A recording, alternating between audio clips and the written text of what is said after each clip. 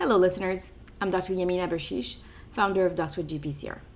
Before we jump into this podcast episode, I wanted to let you know that we are excited to announce the very first Dr. GPCR Virtual Summit. Oh, and did I mention? It's free. Be among the first ones to get more details as we go. Visit us at drgpcr.com/summit-2020. Would you like to sponsor us? Get in touch today at drgpcr.com/sponsors. And now, a message from this episode's sponsor. Support for Dr. GPCR and the Dr. GPCR podcast comes from AttilaForest.com, your primary business performance physician. If you're a business owner in need of help with taking your company to the next level, visit AttilaForest.com. You'll get a personalized, systematic, performance-oriented service to help you identify and implement solutions that fit your needs to achieve growth. Schedule your free consultation today. Hello, listeners. I'm your host, Dr. Yamina Bershish, founder of Dr. GPCR. In this episode of the Dr. GPCR podcast, you'll meet my guest, Dr. J. Silvio Gutkin from UC San Diego. Silvio started working on GPCR pharmacology early on in his career. One cold winter evening, while at NIH, he took a class on oncogenes, and that class molded his scientific interests. Today, at UC San Diego, he and his team work at the interface of GPCR signaling and cancer immunology, with the goal to identify novel, underexploited therapeutic targets to improve human health. Join me and find out more about Silvio's favorite G proteins and the great research he is involved in at a national and international level.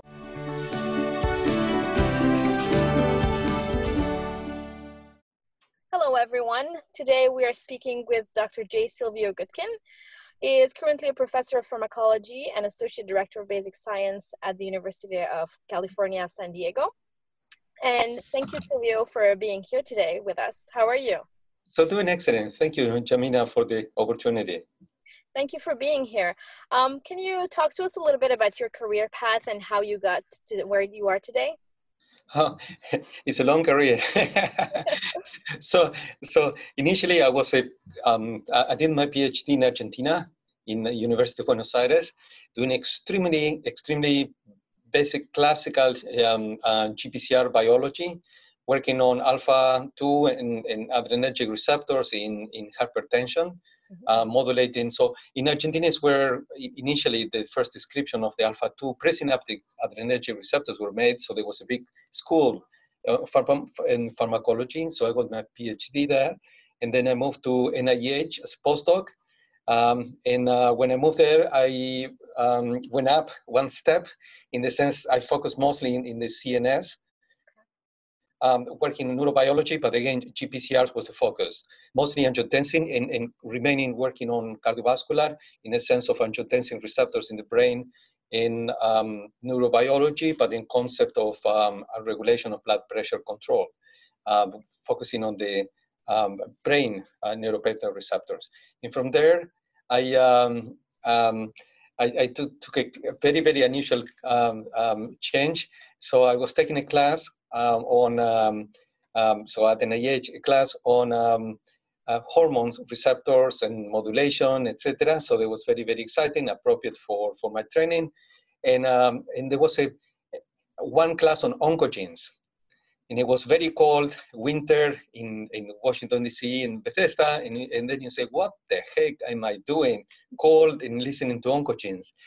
And at the end of the class, I fell in love with oncogenes. And then I switched, and I had an opportunity to move to the Cancer Institute at the NIH NCI, where it was a time of the discovery of most of the oncogenes. So in the context of viral oncogenes, etc. And with that, it was very interesting switch. Molecular biology became my technique, etc. But from there, I became absolutely focused on cancer.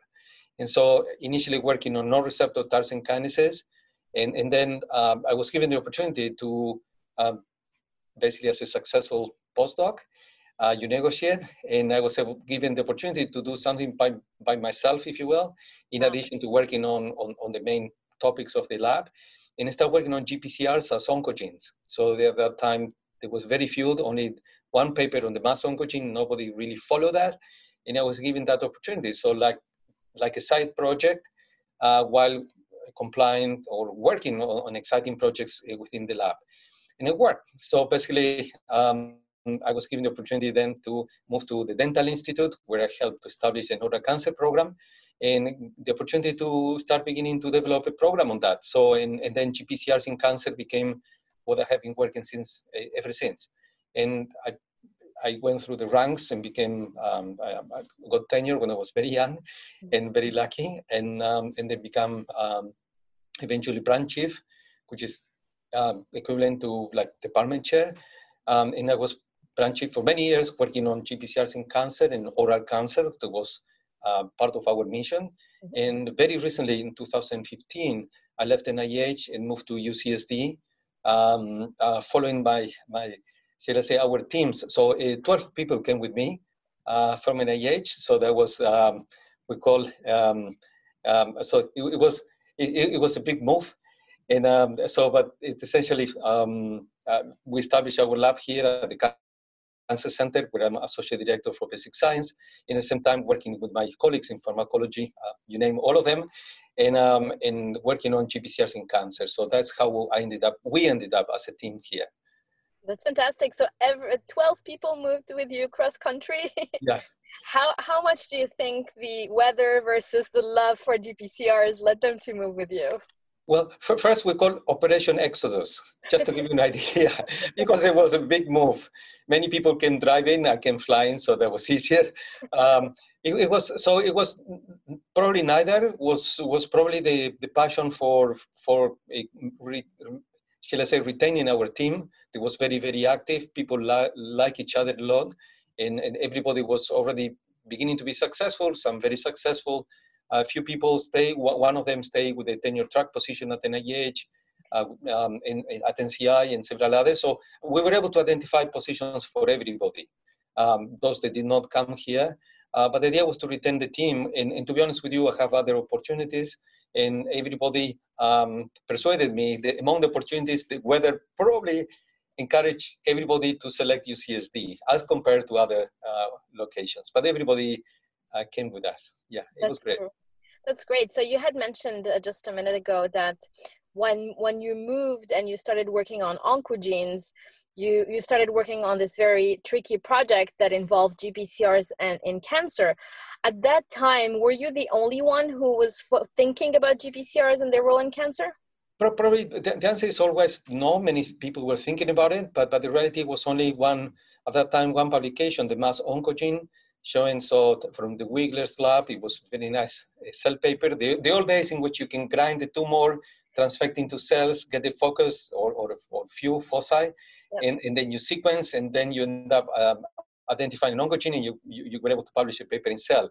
But the reality is that besides that, the technical aspect, very few people were really focusing on that, and the main reason was because the Mass Oncogene did not have any mutations, and so that.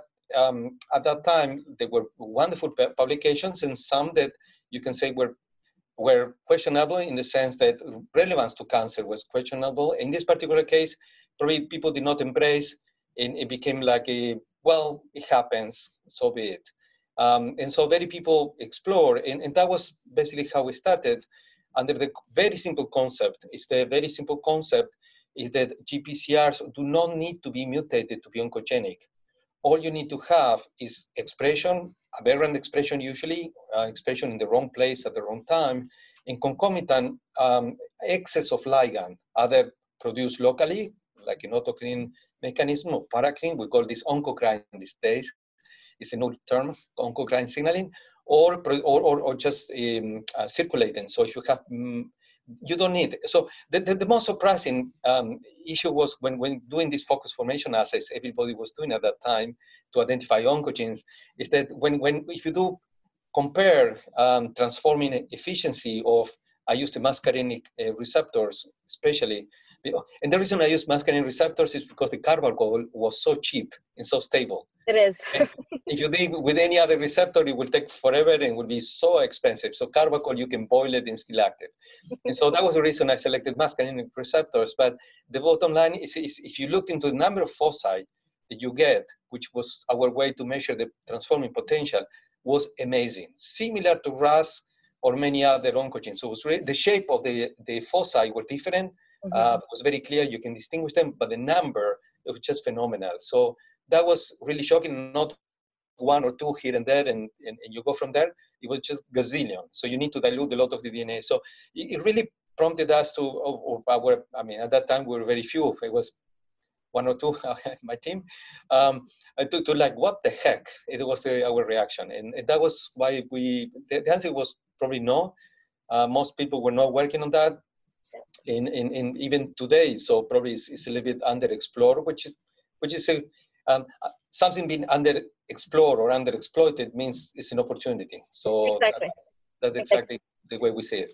So it gives you an opportunity to make a point and explore GPCRs in the context of cancer. That was actually one of my questions: is how does the cancer community, who's mostly focused on mutated proteins, think about GPCRs that are overexpressed in these cancers? So I think it's changing. So what is the turning point? In certainly the turning point is a cancer genomics. So with the revolution of a few years ago, the ability to sequence cancer genomes, and more recently in availability from TCGA and other international, you can say, operations and in this area, and combined with the use of bioinformatic tools, that changed completely, because for the first time, we do see that there are many copy number variations in specific GPCR, in specific, very specific cancers. There's not just widespread, it's very specific cancer types. We can see copy number variations, increases with expression levels, and we are beginning to see the rationale behind that. But also, we can see many mutations in GPCRs. 20% of the cancers have mutations in GPCRs. It's much more than we ever expected. So that was initially, we published in Nature Reviews in Cancer in 2015, together with Tracy Handel here in Sekar in Genentech. So they helped with a lot of the bioinformatics. That was eye-opening. And the part that became even more, I won't call eye-opening, like duh. So is that we start seeing patterns of mutations in G proteins now. They're very hot spot. They are similar to RAS. So it's like, in a sense, it's a single nucleotide is always mutated in GS, in GQ primarily, GQ11. So we see very hot spot mutations, and that there are some cancers that now we know, and everybody knows, it's not what we know, is the community accepts. They are driven by G proteins. So that is it. So the concept that there are cancers that are driven by G proteins change the landscape in terms of understanding and appreciation. In the other part that align with that is the fact that many G proteins and some GPCRs are part of the current sequencing panels. So most cancer patients, at least in UCSD, when they have the tumors, usually they will be sequenced. And so, but they don't do whole genome sequence. In general, they do a panel of 400 or 500 genes. Wow. So there are many companies do that in-house as well. But it's very frequent. Most big cancer centers will sequence. There are several G proteins, so G-alpha-S, 13, Q, and 11, that are part of the panel. And that means there are many, many new cancers. People have no idea. They don't have a driver oncogene, all of a sudden, wow, they have a GQ, GS mutations, etc. And so the people are beginning to appreciate. They don't know what it means, but we're beginning to understand. But people are now, the cancer genomics again raised to the bar, in the sense there are mutations, they are there, and they're causal, so they do contribute and or initiate cancer, and so that's why it changed a lot. And that's new, and we're learning more and more about G proteins, about the fact that they go to the nucleus and they do things there. So I think it's good to be able to identify these mutations, but there is a lot of work that needs to be done in order to understand how these mutations drive cancer. So that gets me to my next question. Do you have a favorite G protein? So it's almost like, let me say very simple, I have two daughters. It's like asking which one you like more. I love both of them the same way. So the asking what is your favorite is, you may be neglecting another one. So I would say that we have our favorite G proteins, as precisely as I was saying, so that because they do have mutations, driver mutations, the ones that we love is G alpha Q or Most of the medical community don't call it G-alpha-Q. They call it based on the name. It's called GNAQ. Also, and if you ask medical students, don't even know what the GNAQ is. They call it GNAC. Well. So you need to learn. We need to learn the language so to communicate. So because I was giving a talk recently on G-alpha-Q, and then I said it's a GNAQ, and then that's GNAC. Yes, that's GNAC. So G-alpha-Q11, and the other one is G-alpha-S. It mutated in many cancers. Happy to discuss. And then in terms of the GPCRs, it has been, usually we have been focused on model GPCRs. So we never really focus on one GPCR. Now we are changing a little bit based on our interest, should I say new interest or renew interest or just no interest in chemokine receptors in immuno-oncology. So in that case, probably we are falling in love with the CXCR3 and XCR1. So these are the two ones that we are beginning to start to really focus on in the context of cancer immunology. So I will say these four will be very different from each other, and we embrace them, all of them, we love them. That's great. You can have more than one GPCR or G protein love. I particularly am fond of CXCR3. I've worked on deciphering or dissecting the signaling of CXCR3 splice variants, which I find also very interesting about, why a cell would decide to make 3 variants of a chemokine receptor. Absolutely, and this is absolutely for cancer immunology. The world may not be even aware that CXCR3 is central to cancer immunology, for example. This was happy to talk more about it. So absolutely. Of course. So since we're talking about CXCR3, what is the current status of research on this receptor in the context of cancer immunology? So if I tell you about CXCR3, most people will not. I mean, most shall I say, most scientists or physicians working in cancer will not resonate CXCR3. But if I tell you CXCL10, 11, and 9, or IP10, it was called CXCL10, so it's interferon use 10.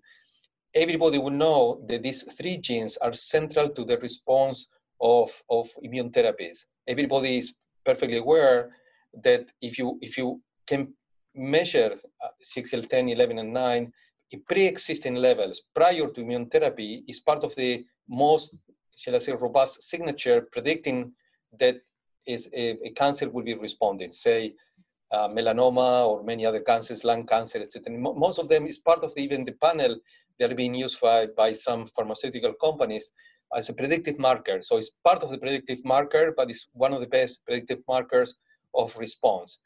And so, and then the reason is, I mean, you say, duh, because these are the ligands for CXCR3. Exactly. And so because these 3 ligands are the ligands for CXCR3, and CXCR3 is expressed primarily in NK cells and in T cells, CD8 positive T cells. So it's expressed in other, but it's usually the good immune, so you have the good ones and the bad ones. CXCR3 is in the good ones.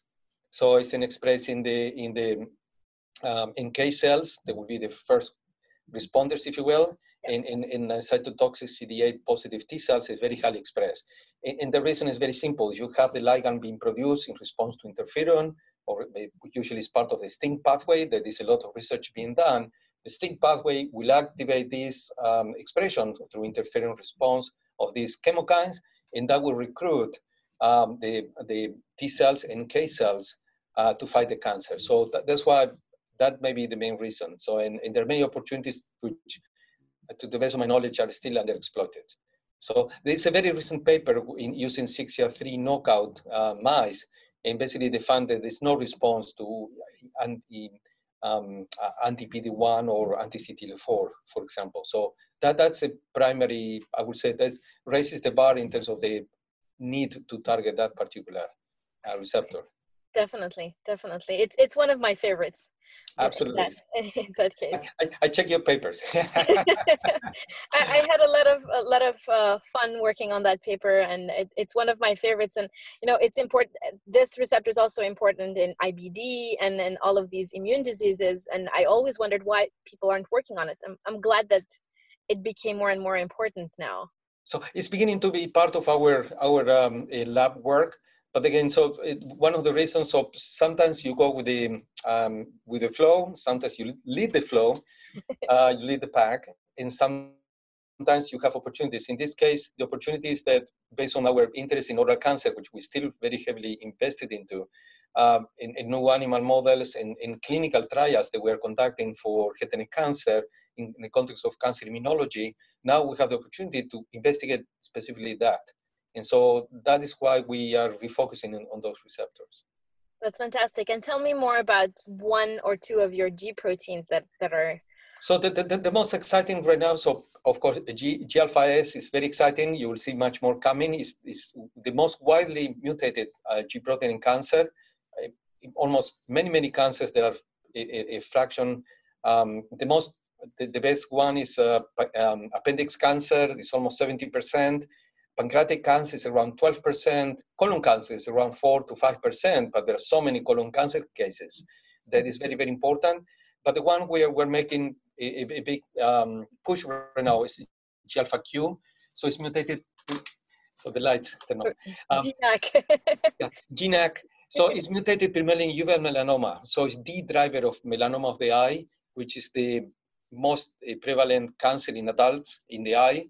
50% will develop metastasis in the liver and is fulminant. So once metastasized, this 50%, the life expectancy is around 6 months to 1 year max. So it's really fulminant. And so there's a lot to be done with the G-alpha-Q, number one. Number two, also around 4% of cutaneous melanoma have mutations in G-alpha-Q, which are absolutely under-investigated, underappreciated.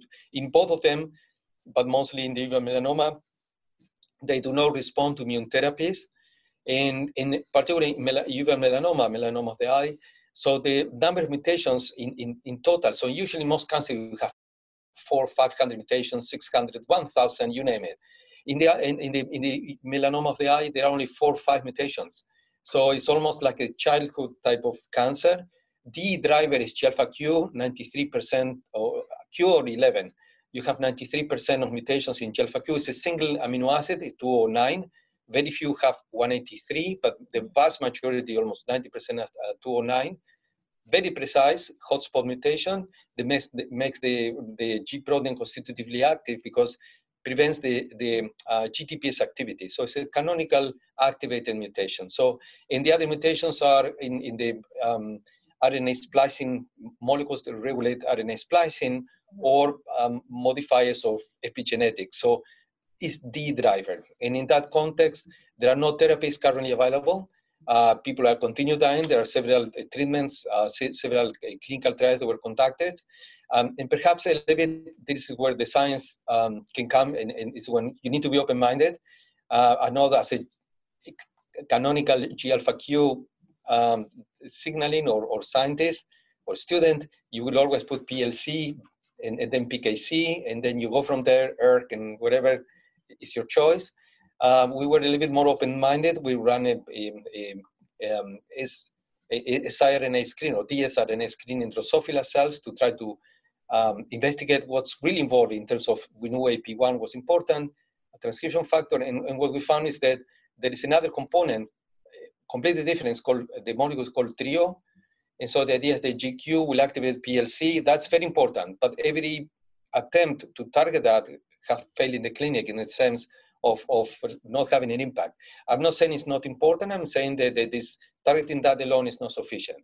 And so in the most recent publications, etc., so we team up with people who are brilliant doing bioinformatics. And so we did some synthetic lethality analysis using all in silico, not even running a single CRISPR analysis. And we came up with some new ideas. But the take-home message is that in addition to the canonical pathway, there is a very poorly investigated non-canonical pathway through the activation of this exchange factor called TRIO that activates RHO and to some extent RAC, but mostly it's RHO. And then RHO will activate many things. The one that, together with other team here, independently in our lab, we showed that YAP was central in addition to AP1. And our most recent studies looking for druggable, because YAP is wonderful, but it's not druggable in the part of the Hippo pathway, which did not expect before. So we did this bioinformatic approach to do synthetic lethal interactions. We found a protein called FAK, focal adhesion kinase, was central to activation of YAP, and downstream from GQ in RAW. So that led to a clinical trial that was just opened by a team. And our own clinical trial will be open relatively soon, both based on these observations. So again, so you need to be open-minded. And if you go to the textbook, you will see PLC, stay with that, fine. But for the immediate effects, but for cancer, and probably for many things that involve cell growth promotion, can be hyperproliferation, can be many other diseases. The trio RAW pathway that is very poorly investigated is also central. Wow, and what is the, so in uveal melanoma, if I remember correctly, there have been reports of the cis-LTR2 receptor being mutated and being constitutively active. How does the receptor fit with the GQ mutation? Yeah, I was saying so 93% have GLFAQ. The few ones that don't have GLFAQ, they have a mutation in CYLSTR2, which is a typical canonical GQ activating. So it's perfectly, so it's a single nucleotide mutation. All of the patients have one place where it's mutated. That receptor is now being sequenced as well as part of the panels. It's a GQ, so it's a very small number, but fits perfectly well with the GQ. And can they be mutated at the same time, or it's usually just one or the other? Mutually exclusive. So GLFAQ and GLFA11, they're almost identical. They are 40-something% each. They are mutually exclusive. Okay. And they are also mutually exclusive with CYLSTR2. So is one or the other. But it's not that they cannot be mutated. It's that there is no gain to be mutated. So in cancer, we often use mutual exclusivity as an indication that there is no gain and is enough with one of them, and saying they are complementary. Definitely, that it seemed like the mutation in cis-LTR2 was very similar, driving uveal melanoma, just as the GLFAQ. Absolutely. I'd love to hear more about the clinical trials that you're conducting, looking at GLFAQ, the mutated GLFAQ. Can you tell us more about that? Yes. So the trial, one trial was just opened based on these findings from. So one have to understand so that you can call it, at the end of the day, the cancer patient is really what we need to help. Who does it, when, who benefits financially, who takes the credit, these are details that will be in few months, few years, will be less relevant. So the important issue again, so that several trials were conducted primarily blocking MEK as part of the ERK pathway.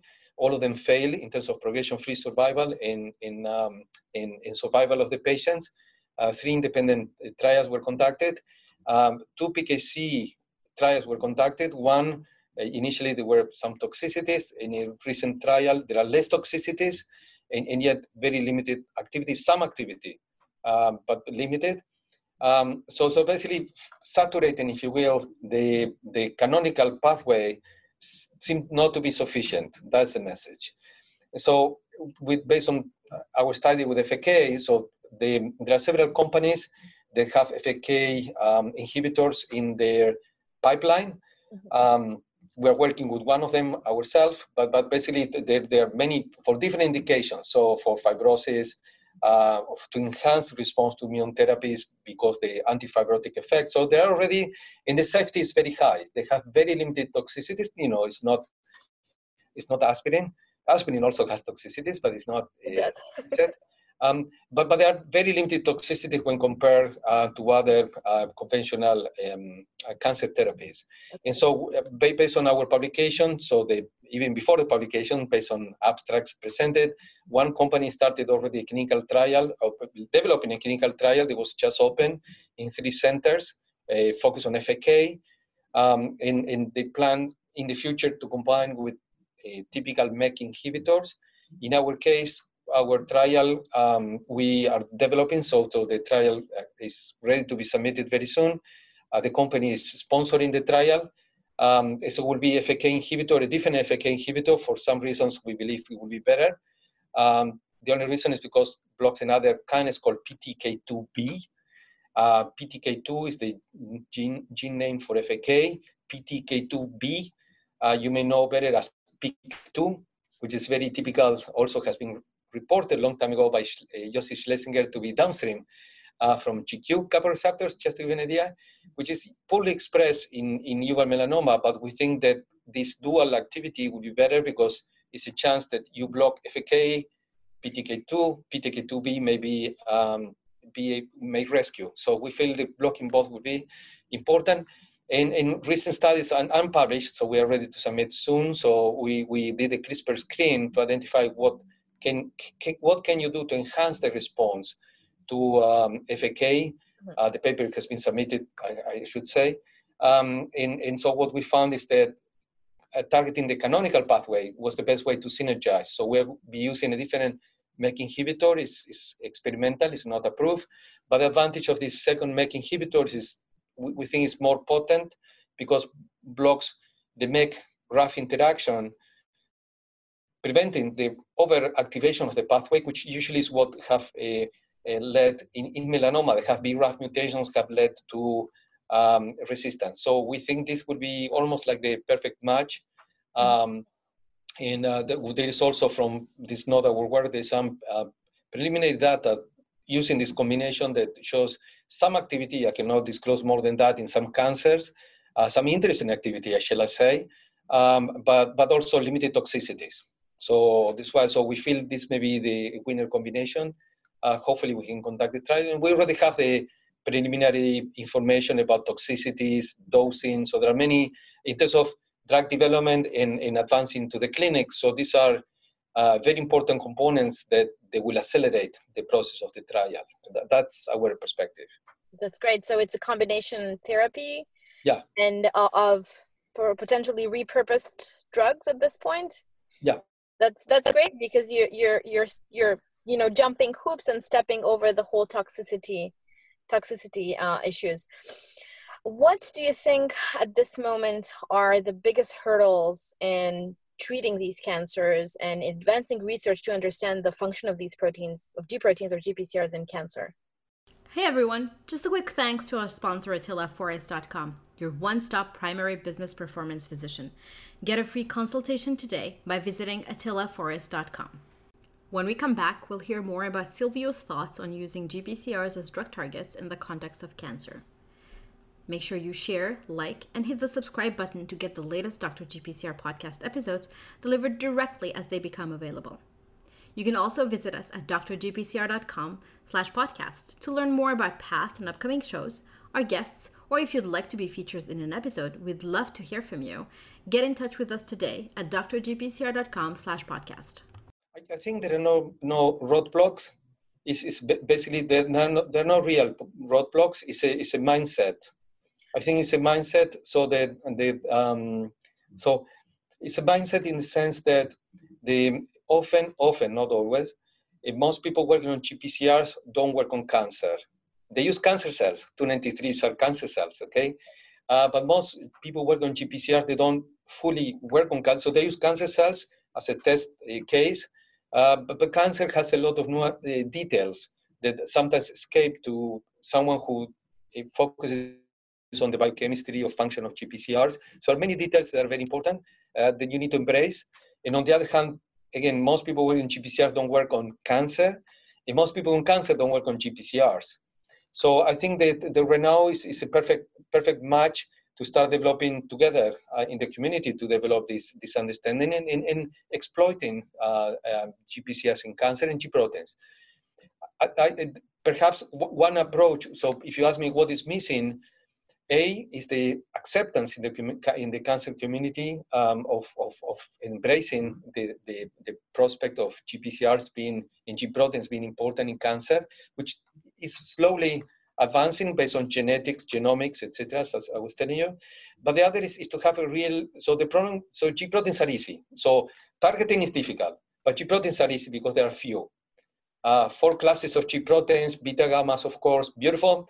You can embrace, you give it the name, GNAC, GNAQ, GNAS, And perfect, you can embrace, anyone can embrace.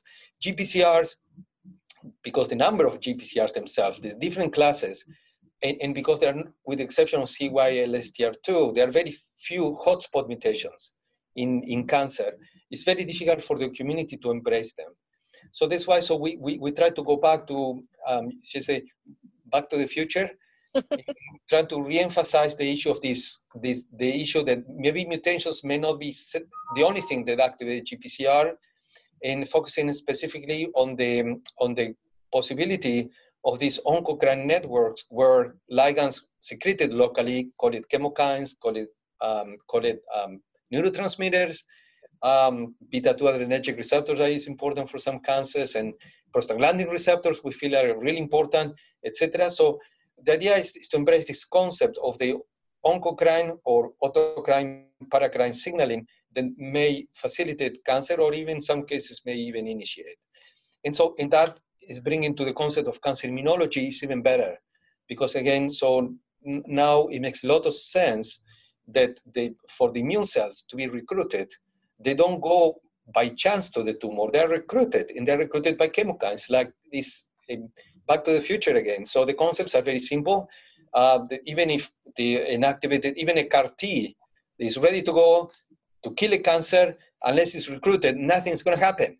So that's why, so I think embracing this, I know that sometimes it's difficult because the names are a little bit funny. Nobody knew about PD-1 before, nobody knew about CTLA-4. Maybe having a number or having another name. But for example, going to 6ER3, if you explain about the 6E11, so 10, 11, and 9 being so central, which everybody embraces already, that's perfect. And then you express the 6ER3 is central to that response, then people start beginning to embrace. So that's what we think is missing. So communication in embracing, that would be one of the issues. The way we try to overcome that is by cataloging. And cataloging is very important, developing data sets or databases. So we recently published a paper in JVC, and the main reason some of my colleagues asked, why you publish that in JVC? It's very simple. When we publish the other paper in Nature Reviews in Cancer, my colleagues working on GPCRs usually don't read it. So it's cancer-centric. So I say, okay, let's go to hardcore, where what we all read, and make it absolutely available. So it's all freely available. All of the data sets are there, or where are expressed. We are continue working on that in the context of cancer immunology, but by cataloging, showing, making available these data sets, people can really see where are they expressed, which cells express the cells, when are they expressed, whether in responder versus non-responders. So you can put some flavors that are clinically relevant, and this is what we want to achieve. So make it available. We focus ourselves on some, in happy to share the field. So it's not that we want really, it's a competition, it's really moving the field forward. I agree. I think communication is key. And I think the biggest issue in science and working on GPCRs and in cancer is the availability of that information, and how fast you can get the information, and how fast you can, form partnerships with the experts like yourself, for example. If you had to wish for a drug, would you want a drug that targets a GPCR, or would you prefer having a drug that targets a G protein? And what are the difficulties of having a good drug? So regarding the G proteins, the G proteins of GQ is the one, G-alpha-Q is the one we're studying. So certainly this is a signal transduction-driven cancer, uveal melanoma. So if you will be almost like the best example of a signal transduction-driven cancers in terms of mutations, in terms of any other. This is a driver. So then intracellular signaling is what you want to accomplish. You want to kill the cancer cell, but not the normal cells. And this is the concept of precision therapy or precision medicine. So again, uveal melanoma, I think, is the best example of precision medicine, where you need to target only primarily the pathways that specifically in these cancer cells, which I think is doable. If you go to GPCRs, I think that the big explosion right now would be with the use of two things. One is antibodies, targeting antibodies. So the first example was CCR4. So megamulizumab was the first antibody, was FDA approved, targeting GPCRs. Right now, it's very focused on one particular subset of cancers, very, very small subset, if you will. But the reality is that opens the use of antibodies blocking GPCR or stimulating GPCRs. Antibodies, I think, in the long term, that would be probably the future, given the huge specificity in possibilities of long-term use, etc. So there are many, many reasons why antibody would be the long term. The long term and the short term, probably more than canonical blockers or agonist antagonists, the possibility of molecules that would be modulating them. So that would be allosteric modulators of GPCRs would be probably the way to go, in the sense that you don't block every GPCR in the body. You block only, you modulate, turn on, turn off a little bit, modulate rather than block. For example, for chemokine receptors, we think this is the way to go. So you can turn it on a little bit, and so they will be more responsive to the locally produced ligands. Tuning. That would be what you want to do, to tune up, tune down. Probably that is the best way to go. So in the future. So basically, allosteric modulators would be one area for GPCRs, which is exploding right now. And the other one would be eventually antibodies, targeting antibodies. Yeah, it sounds like a good path forward. When it comes to allosteric modulators to tune the function of the receptors, I mean, I guess you need a structure to try and find a modulator, an allosteric modulator site. How much do we know about potential sites, and how much do we know on how much we want to tune, for example, receptor function in the case of CXCR3, for example? So that would not be me. I don't work on structural biology of GPCRs, but then it's when partnerships or collaborations are fantastic. And so we're working here with Tracy Handel. She's the expert in chemokine receptors in the structure, and she can close her eyes and tell me precisely where to mutate, and we are doing that. So I would not be able to do. So this is the typical case where you would like to. It's not you would like to. You have to collaborate with like-minded colleagues, scientists, in quite often wonderful friends, which always helps. But at the end of the day, I think there is enough. It will not be general, but for different receptor subtypes for which there is already many structures, I think there is already the opportunity to start predicting this. So this is also based on our work in terms of coupling, for example. So it's a paper together with my colleagues in Japan, in Germany, which is published in Cell. So we use, you can call artificial intelligence or other approaches. So to identify structural determinants of coupling, for example, that gives you a very excellent, again, example of that this is doable. So if you have a lot of structural information, you can use, it's called machine learning. So you can use machine learning approaches combined with the wet lab experiments guided by this, and then reformulating the equations that you use. I think this is a combination that is a winner. So having people who are doing a lot of crystal structures, they have the expertise, then they know and feel every amino acid, what they will do. You can ask my colleagues here. I will not give you all of the names, but they really know what they do, combined with a more experimental approach, targeting that, and probably machine learning approaches to come up with overriding you can say trends or perspective of how can you modulate. Definitely. I mean, using machine learning reduces the number of experiments that you have to do in the lab, and at the same time, the information processing capability of a computer very much exceeds our ability to do pipetting and then screening. But for that, as you had mentioned, you need a good crystal structure. And you need the team. Obviously. So in this case, we have a computational people in Germany, now moving to Italy, and our colleagues in Japan doing high throughput screens, in our emphasis in terms of biology. So it was a perfect, and each one contributed to that. So it's from different perspectives. So this is what you needed different expertise and team effort. Definitely. It goes back to communication and wanting to form partnerships to advance drug discovery and understanding the role of these proteins and these signaling cascades in diseases like cancer. You had mentioned pancreatic cancer. It's basically a death sentence getting a diagnosis of that. You had mentioned that while at NIH, you went to this class in the middle of winter and you became enamored with oncogenes.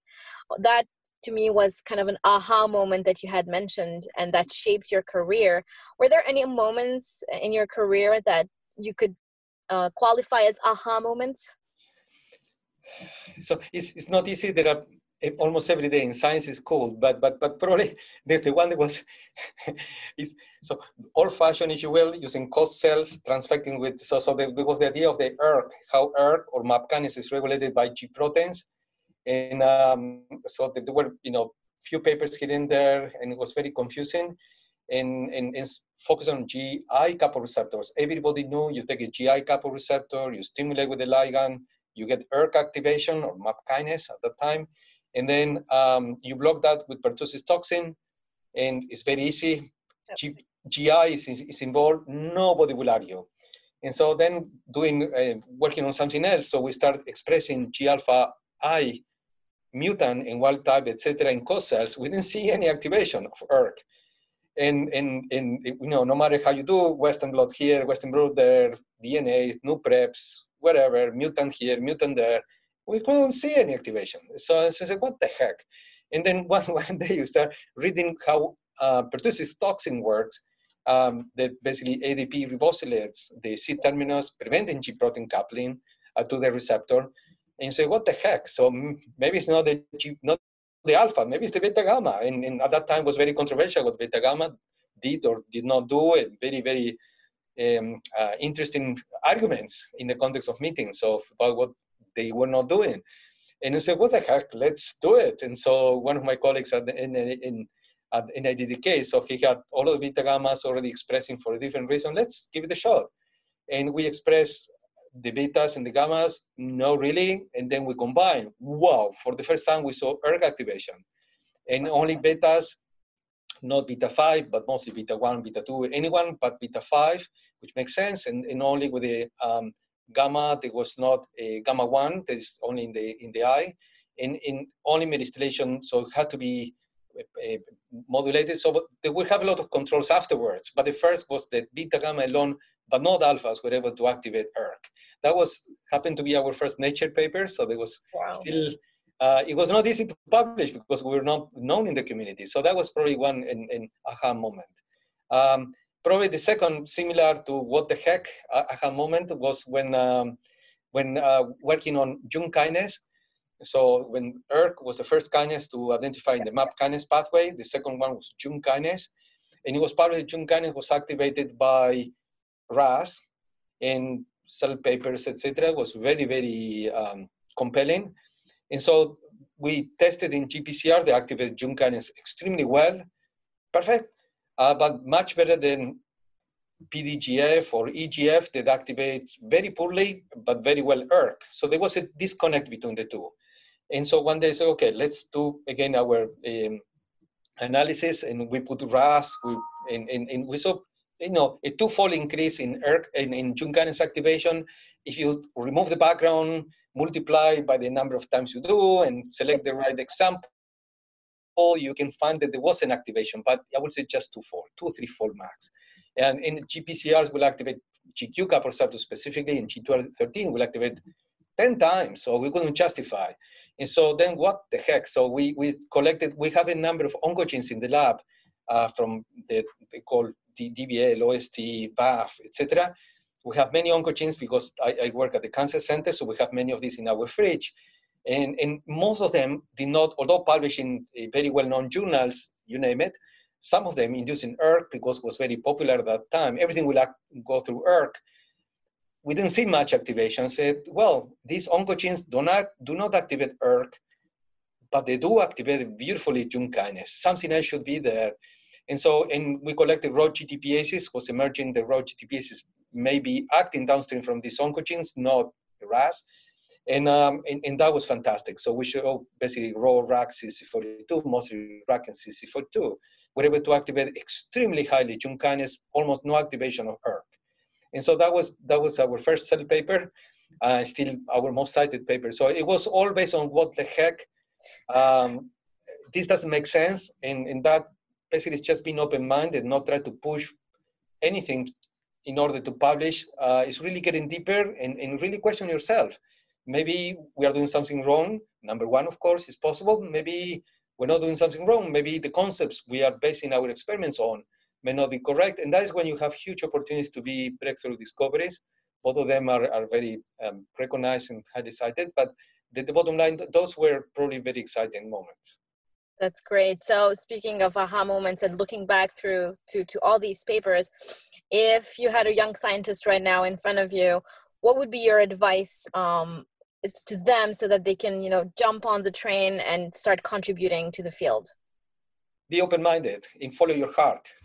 And so, and don't get me wrong, read. Certainly, you have to read a lot, but you need to slowly try to distinguish what's published and what's, I would call it, real, in the sense of, get the sense of, because many times, many findings, don't pay attention to the impact factor of the journals.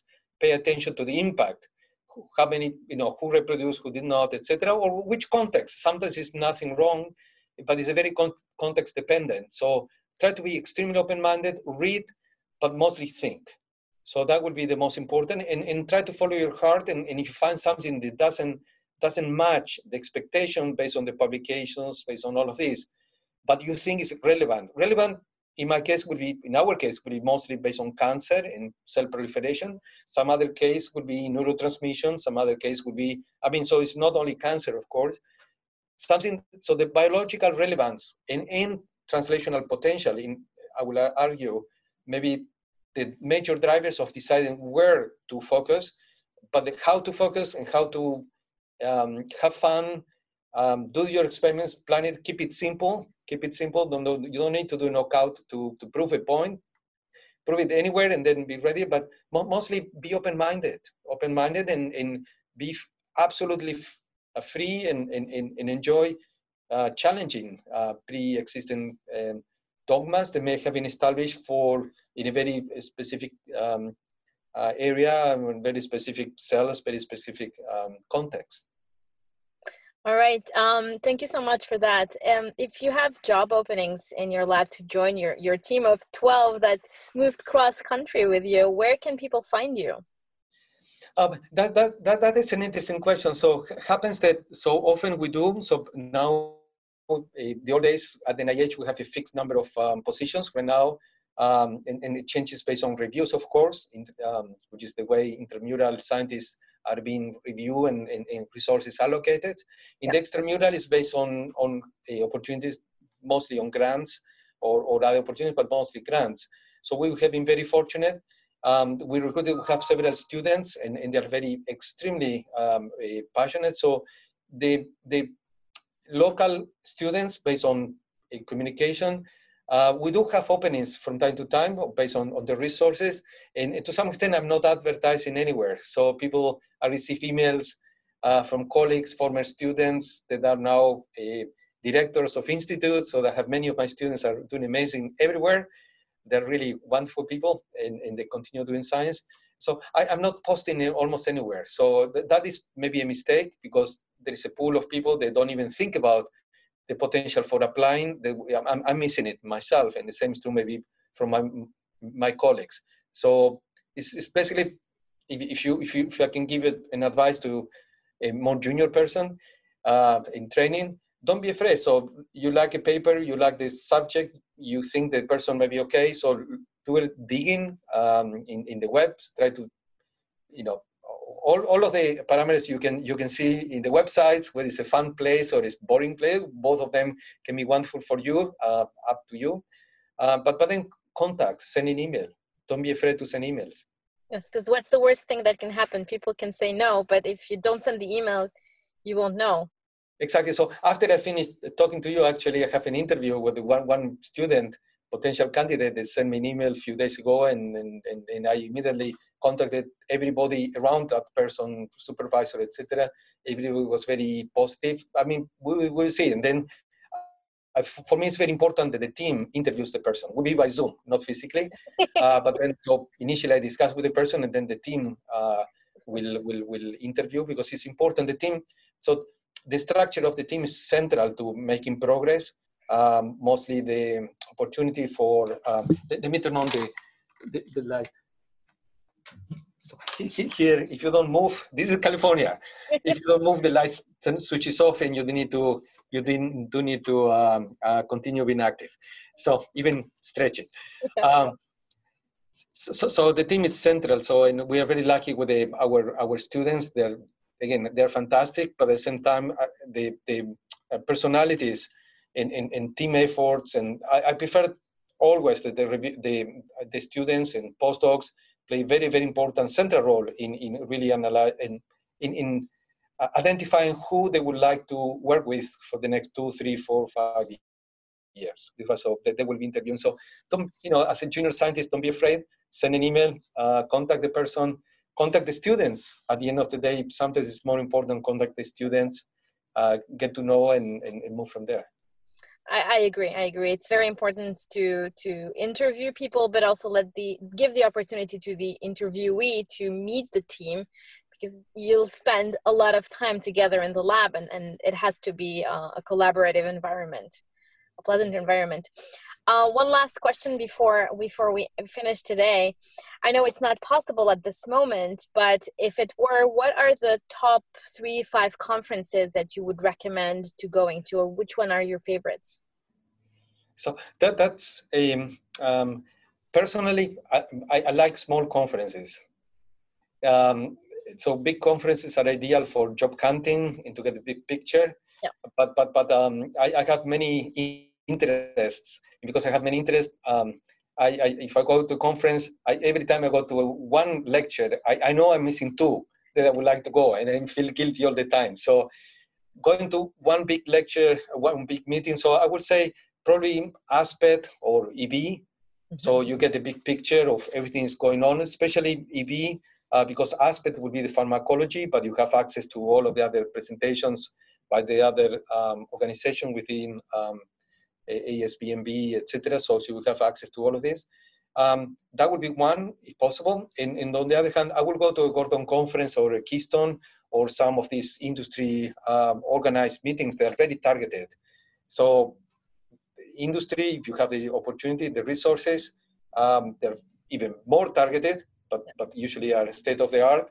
And Gordon conference and Keystone is where I try to go. So usually I go at least one Gordon conference a year, and I encourage people in my lab, especially when I know I'm going to Gordon conference or I have been invited to or it can be FASEP, of course. So don't get me wrong, FASEP, Gordon conference. So this type for 200, 300, 150 number of attendees, where you have breakfast, lunch, dinner, you talk to people, you can have a drink, you get to know everybody, and that's fantastic. One of the best places to make networks, also to develop networks in the future. Definitely, I agree with you. I love the smaller conferences like the Great Lakes GPCR retreat, and that's when you can talk to people, and I've ended up with collaborations issued out of talks at these posters saying, well, hey, I know you know how to do this, can we work together? Yeah, so this cell paper we just published started in a Gordon conference. There was a person doing bioinformatics, doing different type of bioinformatics, and I went to his poster, we started talking. Francesco, he's fantastic. And then Asuka, my colleague from Japan, I also met him in a Gordon conference. And he had this wonderful new way to test for G protein couple specificity, and he has used this for screening some drugs, etc. And say, hey, and we form a team based on discussion in the Gordon conference. And of course, the Great Lakes GPCR is a wonderful place as well. So it's so the concept is more targeted and smaller. You pick and choose which one is closer to you, or which one is you see people that you can be collaborate in the future with. Definitely. Thank you so much, Silvia, for taking the time. This is all the time we had. I really enjoyed our conversation, and thank you for being here with me today. So thank you, a pleasure. And again, so it's wonderful. Remember, team effort, but the team is also important. If someone is looking for positions and are really passionate about the work, feel free also to share just contact me, send an email, and maybe there are opportunities. Absolutely. So I will make sure that your email and your contact information is available on the webpage with the transcript of our conversation. And I encourage everyone to give you a call and see where that leads. Perfect. So thank you. Thank you so much. Thank you. Bye, Janina. Bye. You've been listening to the Dr. GPCR podcast. Don't forget to subscribe, share, and like. Visit us at drgpcr.com/podcast to access this episode's transcript, find out more about Silvio's work, get in touch, and sign up for our monthly newsletter at drgpcr.com/newsletter. We'd like to thank our sponsor, AttilaForest.com, and Dr. J. Silvio Goodkin. Music composed and produced by Rosa Bershish. I'm your host, Dr. Yamina Bershish. Thank you for listening.